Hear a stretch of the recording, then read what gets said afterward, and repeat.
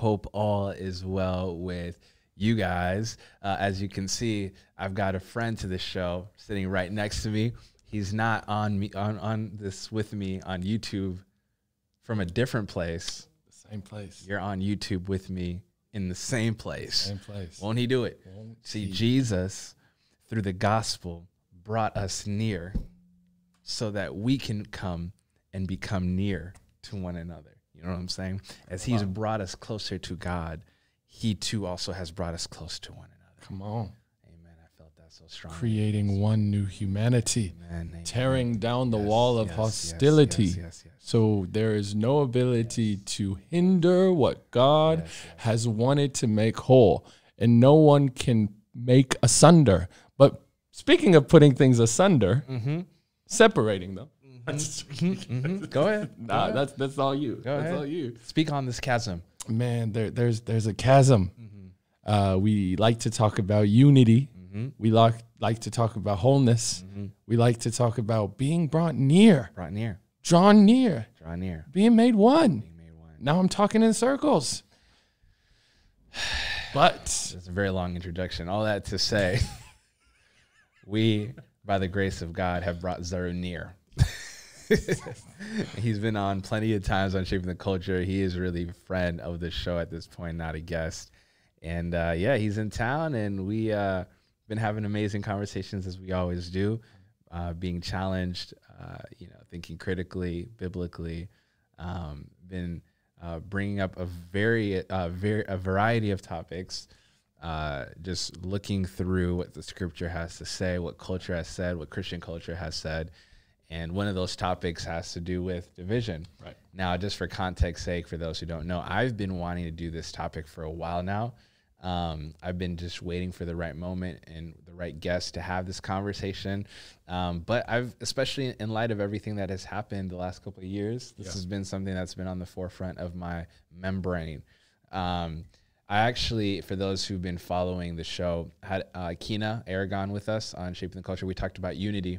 And there's a couple questions on there about division, but we just didn't get to it. I didn't really feel comfortable asking. I felt like the direction the conversation was going in a different direction. So I was like, let me hold off on that and bring it up a different time. So here we are almost a year later after that episode addressing this topic. And so I just want to preface all of this by saying we're here to have a good time. You know what I mean? I know this is a heavy topic, a heavy subject, but really I truly believe that God wants to speak to us in it. And God has something to say about division. Let's ask this. What has your relationship been with division?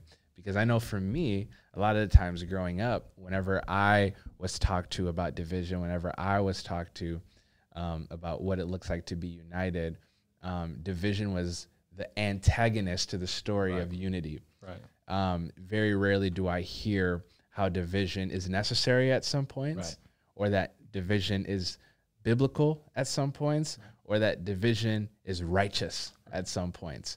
I am very new to this concept, and it's been weird to digest because I've had to my body has rejected it in many ways because of all the teaching I have received growing up in the evangelical church around this idea of division being such a bad thing. Is that the same?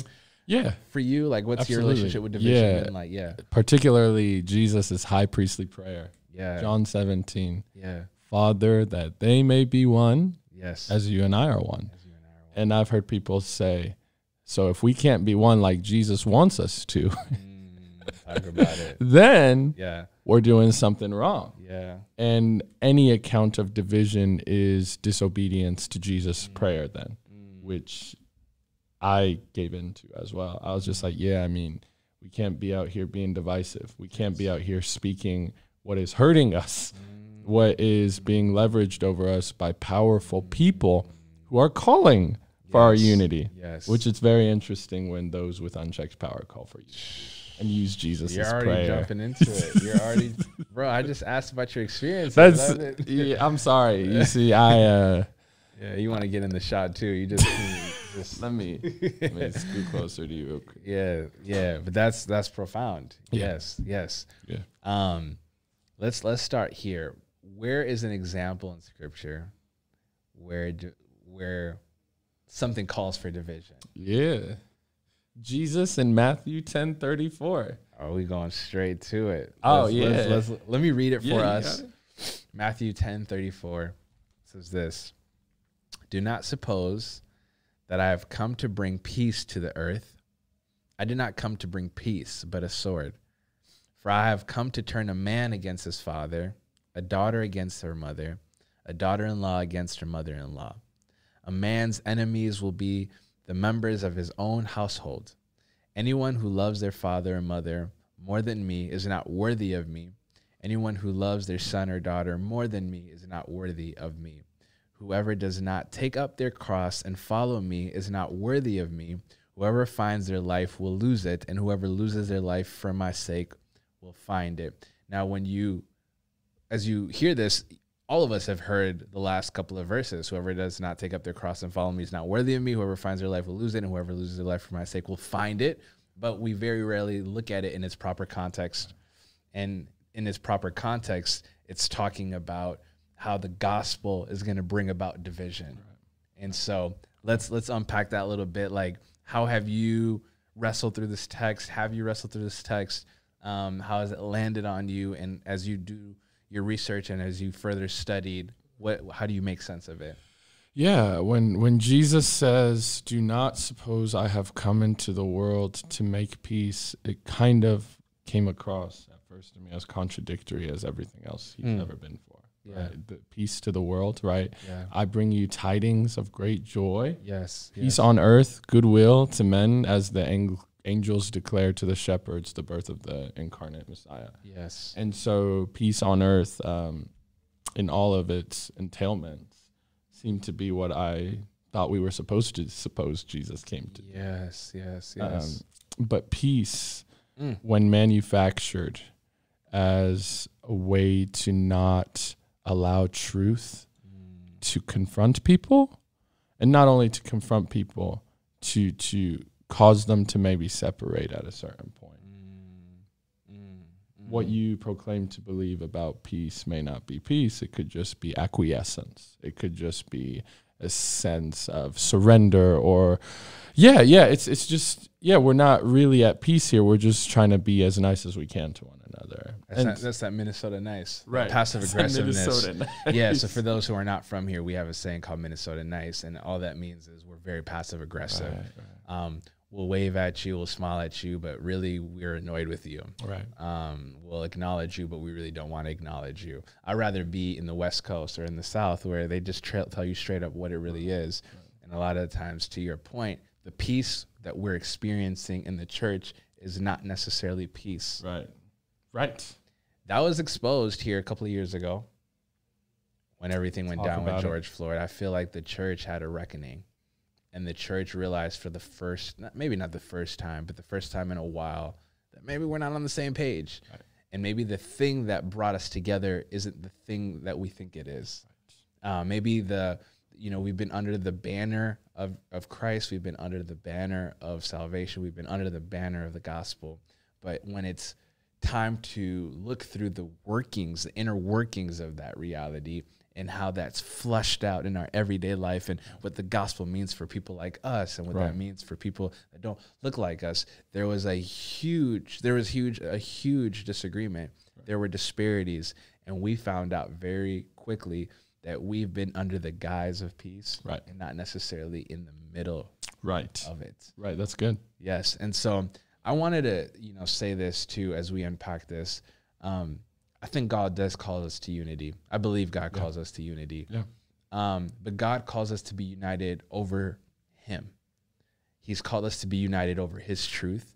He's called us to be united over His message and His gospel. He's called us to be united over His purposes. Yeah. The moment you and I disagree, or we are not on the same page about what He believes should be our reality, there is a cause for division. So going into this text, when Jesus is saying here in Matthew 10 that I've not come to bring peace but a sword, and he's trying to divide, it sounds kind of crazy at first, right? Like, oh, he's going to divide mothers from their children, and fathers from their sons, right? Enemies being the head of the household, or even the head. They're going to be the members of his own household, right? What he's getting at here is he's not trying to break apart the family unit. Right. He's not. God designed the nuclear home. You know what I'm saying? God is for family. What he's getting at here is, if we do not love Jesus's words, if we do not love Jesus's message, right, if we do not love Jesus's gospel more than we love our cousins, right, our siblings, right, our mothers and fathers, we will be held back and we will not be on the same page. Like, our allegiance to Christ must supersede our allegiance to family. Right. That our allegiance to the ways of Jesus must supersede our allegiance to blood. Yes. Yes. Dr. Eric Mason said something one time that really stood out to me, and he was talking about justice, and he was talking about what's going on. I think you and I have talked about this his remarks. Dr. Eric Mason said this. He said, in the midst, in the heat of the disagreement between black evangelicals and white evangelicals, he said, the blood of Jesus is stronger than biological blood. Right. And he said, I am more related to my white brothers and sisters who are in the faith than I am related to my black brothers and sisters who I'm biologically related to. Right. He was getting at this idea, this gospel message makes us family. It makes us one. And it brings us close. It brings us together in a way that biology couldn't. Right. And so what Jesus is saying here in Matthew 10 is, you are now engrafted into a new way, engrafted into a new family. And if my message, if my truth does not supersede your comforts, right, your upbringing, your experiences, absolutely, your comfort, you will be left behind. I have come to bring division, not necessarily because I want you separated, but because what you believe is so countercultural, what you believe is so different, what you believe is not, God says, be holy as I am holy. Right. Holiness means what? To be set apart. Yeah. God has called us to be unique. We are now his royal priesthood. We belong to a different kingdom. We no longer think the way we ought to think. Yeah. We no longer move the way we used to move. We no longer live the way we used to live. We no longer spend our time the way we spend our time. We no longer spend our money the way we spend our money. We no longer love the way we once loved. Everything about us changed. Our desires must be flipped upside down. Our pursuits must be different. Our dreams are touched. Yeah. There's nothing that the gospel doesn't inform in our lives. And that is what brings division, because there's a clear distinction between what Jesus is about and what this world is about. And that's what is causing division. Is that kind of how you made sense of it? Is that like, how are you processing that? Yeah. And another way I process, we're going to build on top of that. Right. Yeah. So as it was helpful for you to talk about the verses that came after it, and to see how the unity plays out into an understanding of who Jesus is and our love for and allegiance being devoted to him, even over our biological families. Yes. More than anything. But another thing you see in this context in chapter 10 is, at the beginning of it, Jesus sends out the disciples to embody his message. At first, in verse 1, it says, Jesus called his disciples to him and gave authority to drive out impure spirits and to heal every disease and sickness. And then in verse 7 of chapter 10, it says, as you go, proclaim this message, the kingdom of heaven has come near. And after that, he is talking about the different ways different social groups in the people of Israel might be receptive or not receptive to the message that they have been sent out to proclaim. And so that's already a divisive call. Jesus is saying, go out and heal, drive out impure spirits, and proclaim the kingdom of the kingdom of heaven is near. And he even says things like, if this is a house deserving of peace, bestow it upon them. And if it is not, shake the dust off of your feet. Keep it pushing. And leave them. Yeah. Keep it pushing. That doesn't seem like as you said yesterday, a kumbaya type of approach to coming to people. Now, I do not think this is Jesus encouraging us to be violent in our rhetoric, Yes. or just encouraging us to be jerks in our evangelism. Yeah.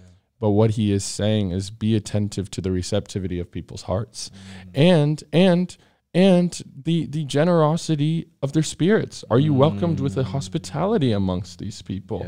Right? Yeah. And if you're not, that's going to be a divisive call, Right. because Jesus understands the message he has called his disciples out to lead with is not one everyone would want to hear. Right. And so if you're proclaiming a message of peace, it is not assumed that it will be universally accepted. Right. The presumption is that there will be pushback against it. And not only that, though, Jesus says to them before the verse 34, but when you do this, don't be afraid of those who can only kill the body. Yes. Be afraid of those who can kill the body and the soul. That's a key part. Right. Because oftentimes we love the call more than we love the call giver. Right. Right. My pastor used to always say, some of us love more than God would allow for us to love. Right. Now, this is the difference between love being God and God being love. Right. Right? When love is God, you are at the mercy of love. But Right. when God is love, you're at the mercy of God and how he defines love. That's really good. And so some of us are more gracious than we ought to be. Right. Nobody's talking about that. Right. Some of us allow for things to slide by that Jesus wouldn't slide by. We talked about this yesterday. KB says in his song, if you want to be like Jesus, You got to flip over some tables. you might have to flip some tables. Some of us are trying to get a seat at the table that Jesus wants to flip. We scratching and crawling and please pick me. Hey, don't flip it over yet. I just got here, Jesus. I thought this is where I was supposed to be. Some changes are being made, though slowly. Don't flip it over yet. I'm trying to make a profit real quick. I thought I'm trying to hold $1. am I a thief? Yeah. They might be the people creating a den of thieves. I just got here. I just got up on the come up. I just got here. Exactly. And now when I'm getting my first check, you're telling me I'm wrong? I just shook. Yeah, I'm sorry. And so to that point, like I think in this hyper grace society, in this hyper grace culture that we live in, we try so hard to make the road a little bit more wider than the gospel will allow for. We see that it's narrow, and we're sitting here thinking through, how can we make this a little bit wider? It's too narrow for a Christian culture. Right. Not even the world. This thing is too narrow for the Christian culture. The Christian culture, yeah. But to your point, Jesus says, if they don't receive it, shake the dust off your feet and keep it moving. And I often feel like in our attempt to be united, we stay in places longer than God would want us to stay. Oof. In an attempt to be united, we cross some biblical boundaries because we're afraid of division. Right. I even think about what it says in Matthew 7, part of the Beatitudes. Jesus says, do not give dogs what is sacred. Right. Do not throw your pearls to pigs. If you do, they may trample them under their feet and turn and tear you to pieces. Yeah. The gospel message is so precious. The message is so good, right, that, sometimes we just like, just freely give it, just throw it out. It's like, there are people that are so hostile to this thing. Right. There's people that are in opposition to this, right, that they will eat you alive. Right. That it's not falling on the good soil. It's not falling on good places. Right. That when you give something so precious to people that do not care for it, it will not yield the results that you're hoping for. Right. And I feel like oftentimes what we do, and we'll get into this, I know you have an example, is we might even stay in churches. Right. Well, we might stay in institutions. Right. We might stay in spaces that are not on the same page as you. Because when we say the gospel, we're not just saying Jesus 2,000 years ago came and lived the life we couldn't live, died the death we deserved to die, and resurrected after 3 days and defeated sin, sickness, and death, and ascended into the heavens, seated at the right hand of the Father, and now for interceding for the saints. Interceding for the saints, and for anyone who trusts and believes in this will be saved. Right. That's gospel. Amen. Right. It doesn't end there. Right. That specific message, that reality has implications. Yes. Yes. On how we spend money, how we love our neighbor, what we believe to be true about money, what we believe to be true about unity, what we believe to be true about church. Right. I say this all the time as a church planter. We are not a social club. I did not invent the idea of church. Right. And we're not here just giving out our own vision on how things should be done. It is inspired by, it is led by the Word of God, the truth of God, and the Spirit of God. We are not here doing what we want. The reason why church is difficult is because there's a standard, an expectation, a purpose, and we have to align ourselves with it. We have to submit ourselves to it. We have to surrender ourselves to it and let God lead us in that way. And so when we talk about the gospel message, we're saying the implications of the gospel. Right. And in the last 2 years, what has been exposed is we might not believe the same gospel. Right. What we have experienced the last couple of years is, man, the implications here, we're not on the same page. Right. And so we, in an attempt to call out things, have maybe labeled divisive. Right. Right. We have heretics. Several friends. Yeah. Yeah. Have gone through that. Yeah. We personally know people that have gone through that, right? In an attempt to speak the truth about the vulnerable. Speak the truth about those who have been disenfranchised, exactly. To speak the truth about God's heart for those who are far from him, to speak the truth about what God has to say about blackness. Right. Right? I mean, we could spend we've done an episode about is there no hope for the black Christian, right? Like this idea that we are not just Christian. We are fearfully and wonderfully made. We are made in the image of God, and God decided before the foundations of the earth to give us a little bit more melanin. Right. To give us some shade, and to think that this shade brings about what it has, oppression. Yeah. Right. All of these things. Right. God speaks to that. Ephesians 4. We now belong to one race. Yeah. That we have a countercultural message speaking to how we are to relate with one another. And we still see the disparity in that. We still see the disagreements in that. And so in an attempt to be gospel-centered, in an attempt to bring the gospel message, there have been people that have been met with hostility. Yeah. And what you see is the Black Exodus, where people have shaken the dust off their feet and kept it pushing. And that has been labeled as division. That's not good. Right. When my Bible teaches us that might be what is good. That is what is good and what is called of us. Right. What are your thoughts on that? Yeah, just a couple of thoughts on when Jesus talks about the sword. When he says, "Do not suppose I have come to bring peace, but a sword." There are a lot of things that the sword could be considered as in this context. Is it the message of the gospel? Is it the embodiment of kingdom living? That is the sword that divides people and thus chastens our concepts of peace in effect. But I just want to say, I believe to Jesus, the sword was never something to be wielded over the vulnerable, but it was a metaphor and a means to disrupt anything that took precedence over love for and faithfulness to Jesus. Because Matthew 5-7, Sermon on the Mount, right? And so we see the Beatitudes in there. Yes. We see talk of reconciliation. We see talk of provision of God. We see talk of not judging one another. And then Matthew 8, it says when he went down from the mountainside or from the plain, whatever translation you have, it says there was a man, he was either like lame, blind, or sick, and said, "Jesus, if you're willing to help me, please heal me." And Jesus touches him and says, "I am willing." So Jesus' sword is never wielded against the vulnerable. No. Matthew 9:35-38. He had compassion on them because they were harassed and helpless. Yes. And they were sheep without a shepherd. And so one thing I want to point out is most people think the divisive ones are the ones who have been the the ones without the shepherd, the ones who have been harassed, the ones who have been helpless, the ones who have been calling out for healing but haven't been given that gaze. Yes. And so Jesus, his sword is never meant to cut the vulnerable. It's meant to protect the vulnerable. It's meant to protect the vulnerable. Yes. Yeah. And oftentimes, you said this earlier, I'd love for you to unpack it a little bit.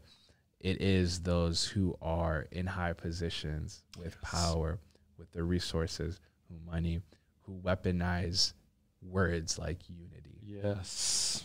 Right? Exactly. In an attempt to continue building the system of power that only they benefit from. Right?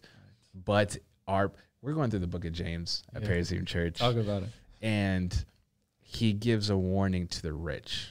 In fact, let me read this really quickly, just so I don't want to paraphrase here. In James 1, verses 9 through... Got the bookmark in it. Yeah, it says, believers in humble circumstances ought to take pride in their high position. Yeah. But the rich should take pride in their humiliation, since they will pass away like a wild flower. Right. For the sun rises with scorching heat and withers the plant. Its blossom falls and its beauty is destroyed. In the same way, the rich will fade away, even while they go about their business. So James tells the rich, tells the poor, take pride in it. That's a whole nother message. We don't have time. He's not saying be complacent in poverty, but he says there's a crown awaiting you. Yeah. There's glory awaiting you. Right. That the suffering that you're facing is temporary, will not be permanent. But to the rich, he doesn't give a promise, he gives a warning. To the poor, he gives a promise, but to the rich, there's a warning. Yeah. In fact, some scholars believe that you can't be rich and a part of the kingdom of God, because there's no promise here in this context. But we know Scripture interprets Scripture, so we know that's not necessarily true. But what God is beckoning the rich to do is, in their humiliation, give of their wealth, to share it, to use it, to steward in such a way where they can push back against poverty. Yeah. I hate to admit it, but poverty will always be a reality. Yeah.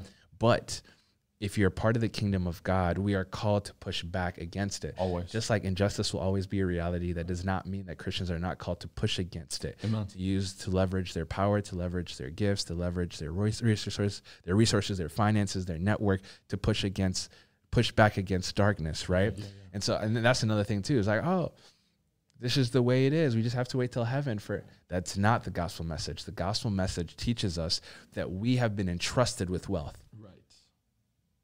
And we have to take pride in our humiliation. And our humiliation is our ability to not find identity in it, but to give of ourselves, to give it away. Because here's the reality. Your riches are passing away. Yeah. It says here, like the flower. It withers or gets scorched by the sun. Yeah. So too your finances, your resources. But here's the thing. The Bible gives a warning. If you don't give this away, just as your money fades away, so will you.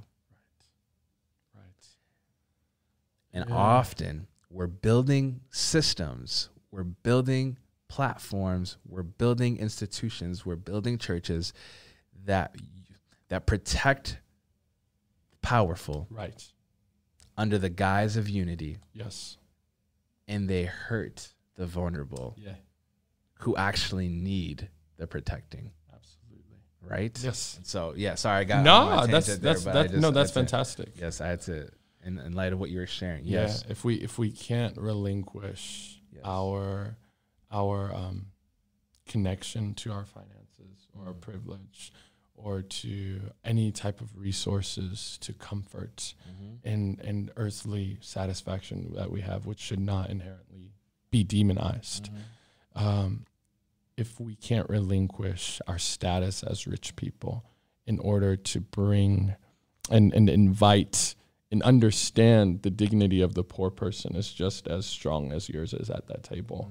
There ought not be a hierarchy in the way the seating is happening. This is not me coming after cultures that have the parents or patriarchs and matriarchs at the head of the table. If you want to do that, great. Yes. But in a sense in which it affects the poor and it further subordinates them, Jesus says, you're the type of person that is deserving of this division. Yeah, like you're gonna get cut by the sword.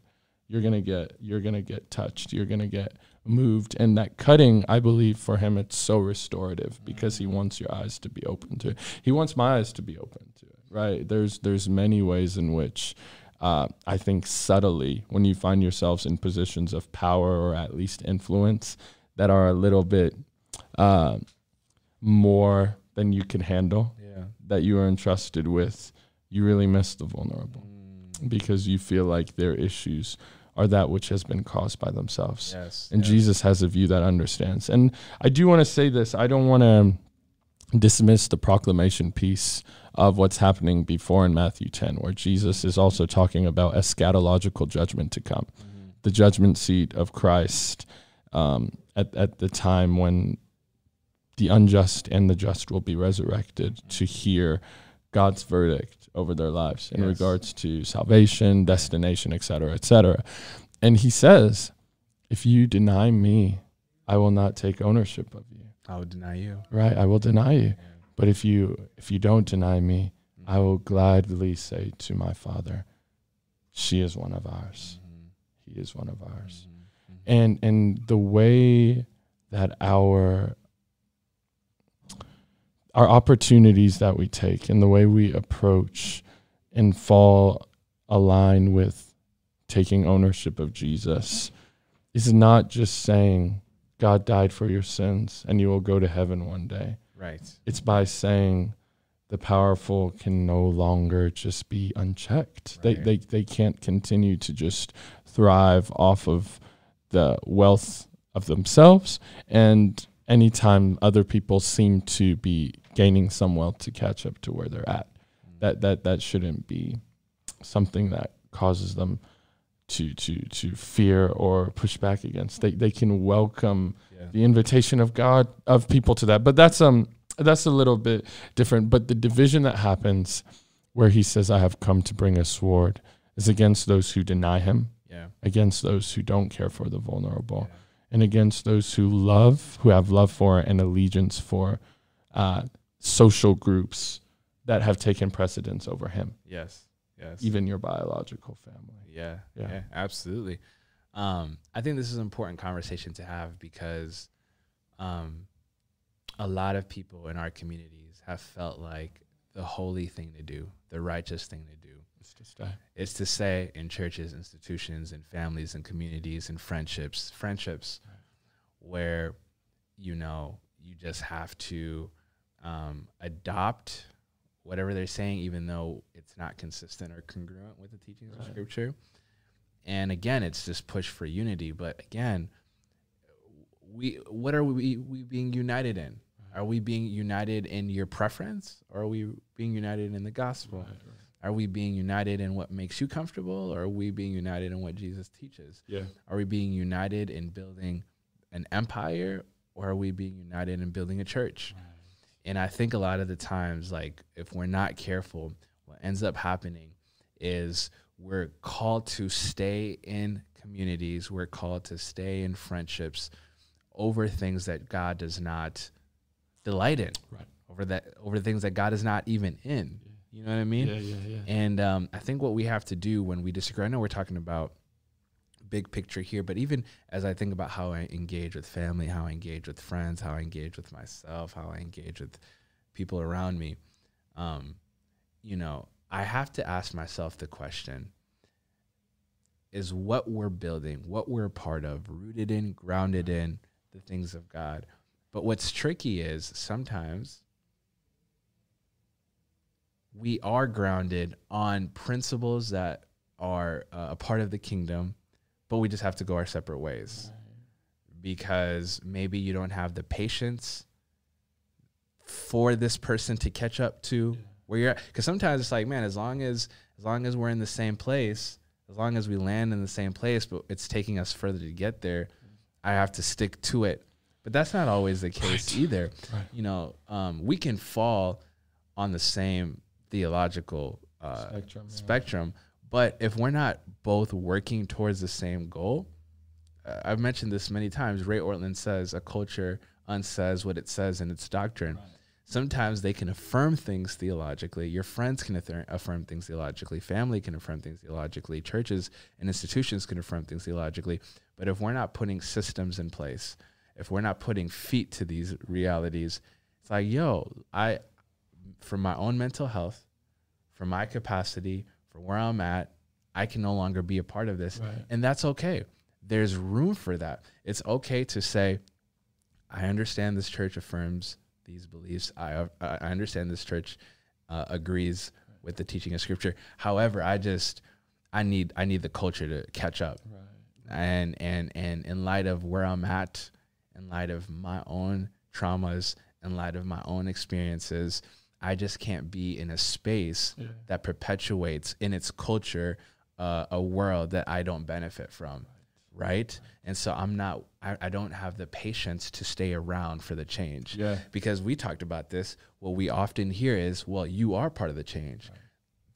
They need you to change. Right. And what that's saying is, I have to put my health on the back burner to build something that they don't need me essentially to build, right? You want to speak on that? I know you had some examples, and I have some biblical examples for this too. Right. So I have a dear black sister who has been in a space for a while, and she loves her coworkers. She loves the people that she works with. However, and she agrees wholeheartedly with the doctrinal affirmations of this particular space. Mm-hmm. However, she's been there for years, shared tears with her therapist, with her friends, both black and white. And the common denominator of the advice given to her after she expresses these aches is that, man, maybe that's just where God wants you. Mm-hmm. And for years, and many of us, you have to understand, many minorities, and just people in spaces that they're not comfortable with already have a disposition, especially if it's of the Christian-esque type, to stay longer than comfortable, because we don't just want to, we acknowledge that growth requires discomfort in spaces. Absolutely. It might take tolerating some nonsenseness. I don't think I can ascribe to being not tolerant at all, though I am less tolerant than I used to be.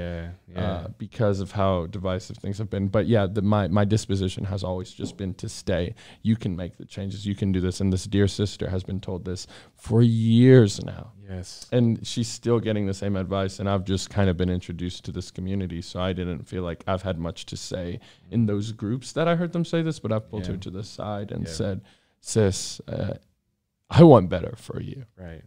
I want better for you, and I know no one wants better for you than you yourself.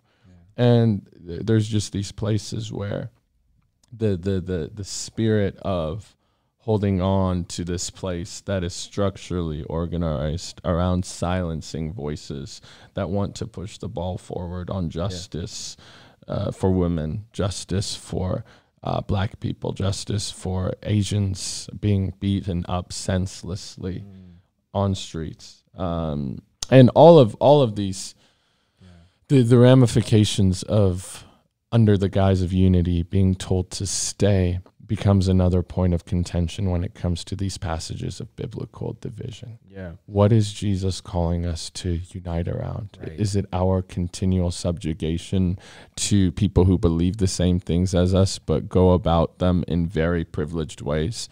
And whether they recognize that they have the privilege, or they do recognize what it's doing, but it seems to be working, it's bringing in the money flow. People are getting more jobs with their programs, but they're not really seeing the dignity of the people. They're seeing the success of the business. And I don't ever want to just impose motivations wholesale onto people. But like, as you hear people's stories and how they go on, I understand the impulse to be like, this can't be all that God has for me. Maybe a sense of division needs to be had here, because it doesn't seem like love for Jesus or allegiance to him is being cultivated in me in the space. It's a questioning of myself. Lord, have I punished myself enough by staying in a space that believes the same things you have, that you have told us to believe, but doesn't see me? Yeah. Let me add to this. In Romans, our good friend Paul says, do everything you can in your power to be at peace. As far as it depends on you. As far as it depends on you, live with in peace with others. Right. That's such a freeing passage to me. Yeah. And the reason why that's a freeing passage is because what happens when you don't have anything within you to be at peace with a system that technically believes what you believe, but like you said, the progress is slow. Right.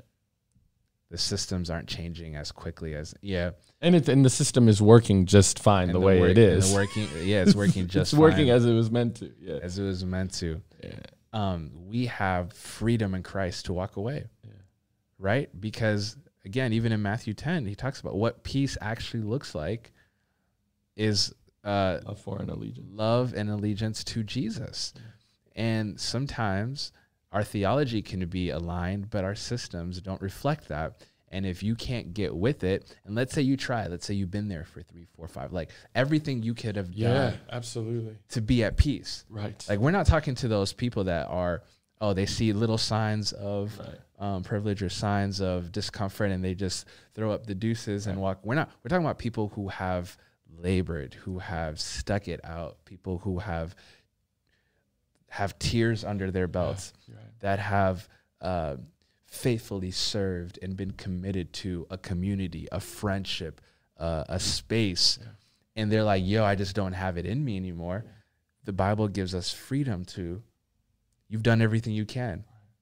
The thing with relationships, it's a two-way street. And so if you're the only one putting in the work and you don't feel as if the second party or the third party or whoever else is involved isn't putting in or matching the effort that you are putting out, you have freedom to say, listen, this is a one-sided street. I've done everything I can to be at peace with this person, and I no longer see that this is working. Right. I'm going to walk away for my peace. Right. For my peace, I need to step away because here's what ends up happening. When you're restless, you end up causing unnecessary division. You end up saying things you shouldn't be saying. Yeah. You end up tweeting things that you shouldn't be tweeting. Right. You end up gossiping. Right. You end up tearing down. You end up, right? And what I love about Jesus is he always tells truth to power. He always flips tables, but he's just classy with it. Right. He always does it from a place of fullness and never from a place of emptiness. Right. And what happens is when we don't protect our peace, we end up being short with others because we are now empty. Yeah. And Paul is telling us, if you don't have it in you anymore, if you've done everything you can to be at peace, you have the freedom to walk away. And what I love about Jesus is that as a shepherd who noticed these folks were sheep without the shepherd, he's the shepherd that can lead us to still waters. Peace looks like still waters. And what I love about that passage in Romans 12 that you talked about is the context is coming from the sense of corporate worship. Therefore, I urge you, brothers and sisters, to offer your bodies, plural, as a singular sacrifice. This is your reasonable or logical act of worship. And then as he goes down before he gets to 18, where he says the peace on, as far as it depends on you, be at peace with one another. From like 12 to 16, he's saying, abhor what is evil. Love what is good. Associate with the lowly, right? And so, but these are contexts where worship is being proclaimed and assumed, but evil is not being hated. The lowly are not being associated with. They're not being loved. And so you're going to tell somebody who hasn't fallen under these guidelines of worship or this prescription of worship, this ideal of worship, and yet you still abandon the requisites for peace. Right? And so peace. Right. So peace. This is not the worship that we have been called to. And again, it's not that forgiveness is not a thing in our minds. So many people would love to forgive. We were just talking with some friends, like there's an eagerness to forgive those who have hurt them. But own it. There's an ownership necessary for the harm that has been caused in these spaces that have you can't reconcile without ownership. Talk that. Listen, speaking of Romans, Paul spends 11 chapters breaking down the gospel. Right. He labored, bro. Yeah, bro. Labored. He said, I don't want to confuse this. It's all grace. It's all grace. Yeah. Chapter after chapter, going into the life of Abraham, going into how he was justified. He talks about, does this mean that we should continue sinning? By no means. right? He literally labors for 11 chapters laying out the beauty and the complexity of the gospel. Right. And in chapter 12, in view of this mercy, this is what it looks like. This is what the gospel looks like. Yeah. Dog, like that's the most powerful part to me. It's like I didn't just labor for the last 11 chapters for no reason. I was building to something. I'm getting to corporate worship. That's good. And so if our gospel doesn't inform our worship, there's something about the gospel we've missed. Right. If we don't associate with the lowly, right, if we don't stand against evil, right, we have missed something about the last 11 chapters. Right. Right. If we're not offering ourselves up as a living sacrifice, the first time you see the word worship is when Abraham goes on the mountaintop to sacrifice his son. Abraham is about to sacrifice the promise, not sin, the promise. He is giving up the good things, not the hard things. And when his servant says, where are you going? I'll be back. We're just going to worship. Where's the ram? God, where's the ram? Exactly. I forgot the theological term, but like there's this, you might know it when you see when you see a word for the first time, it usually means, it gives you the best depiction of what that word means. There's a theological term for it that I'm missing. But based on that theological framework, worship is considered giving up what you love most. Abraham is not giving up Ishmael. He's giving up Isaac. In fact, even when God calls him, he's like, Abraham, sacrifice your son whom you love. Right. I'm after what you love. Yeah. Give that up for me. Right. And then when he goes on top and he sees,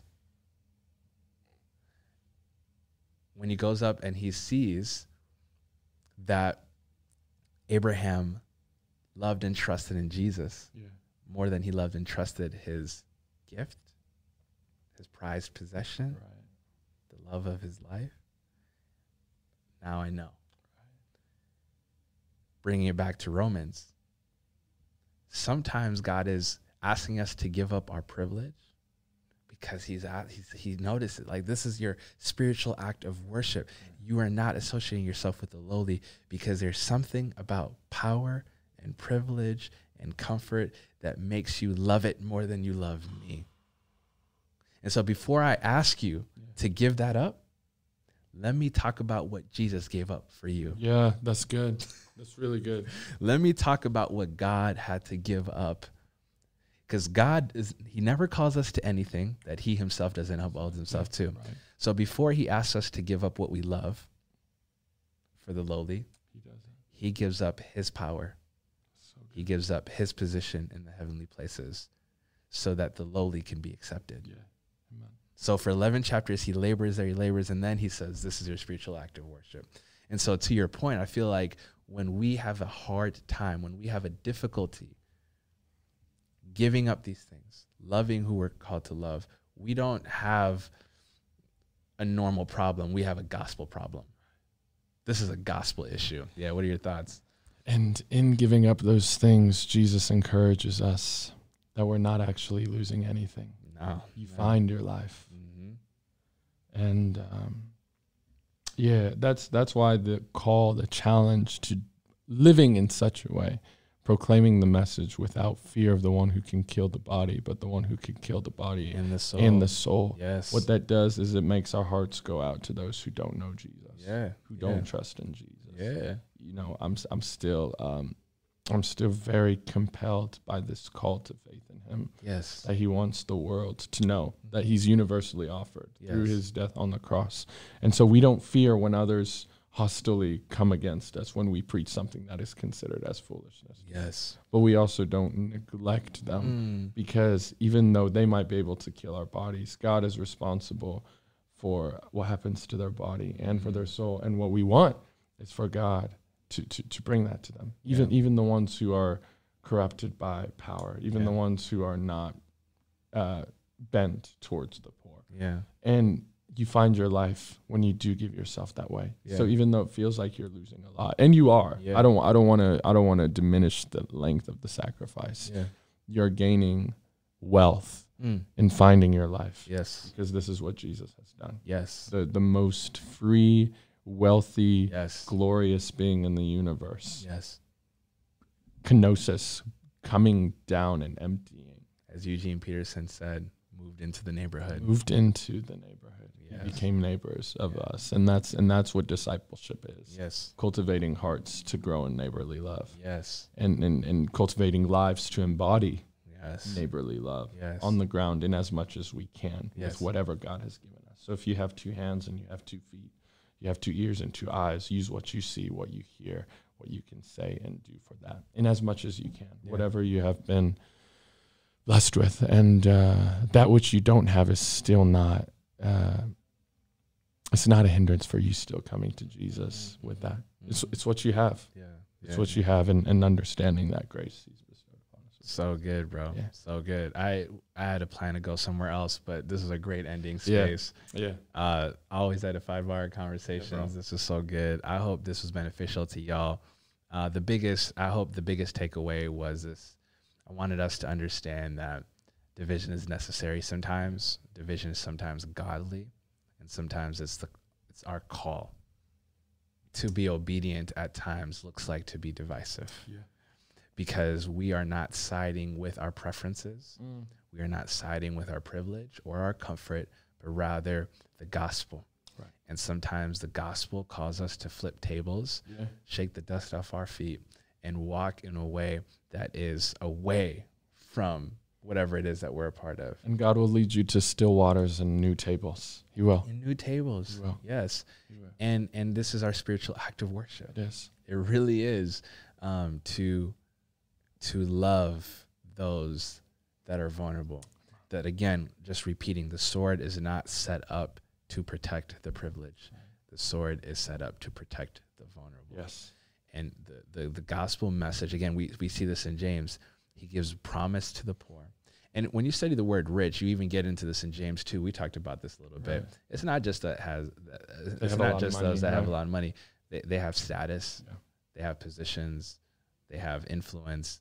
Like, people that have all those things are held responsible for stewarding it in such a way that they leverage it to serve those that are disenfranchised and poor, that God has entrusted. I mean, he didn't bless Abraham just to bless Abraham. He was blessed to be a blessing. Amen. I have poured your cup so that you can empty it by giving it to others, you know. We're given to give. We're given to give. And so we are not meant to coddle our privilege. Yep. We're meant to share it.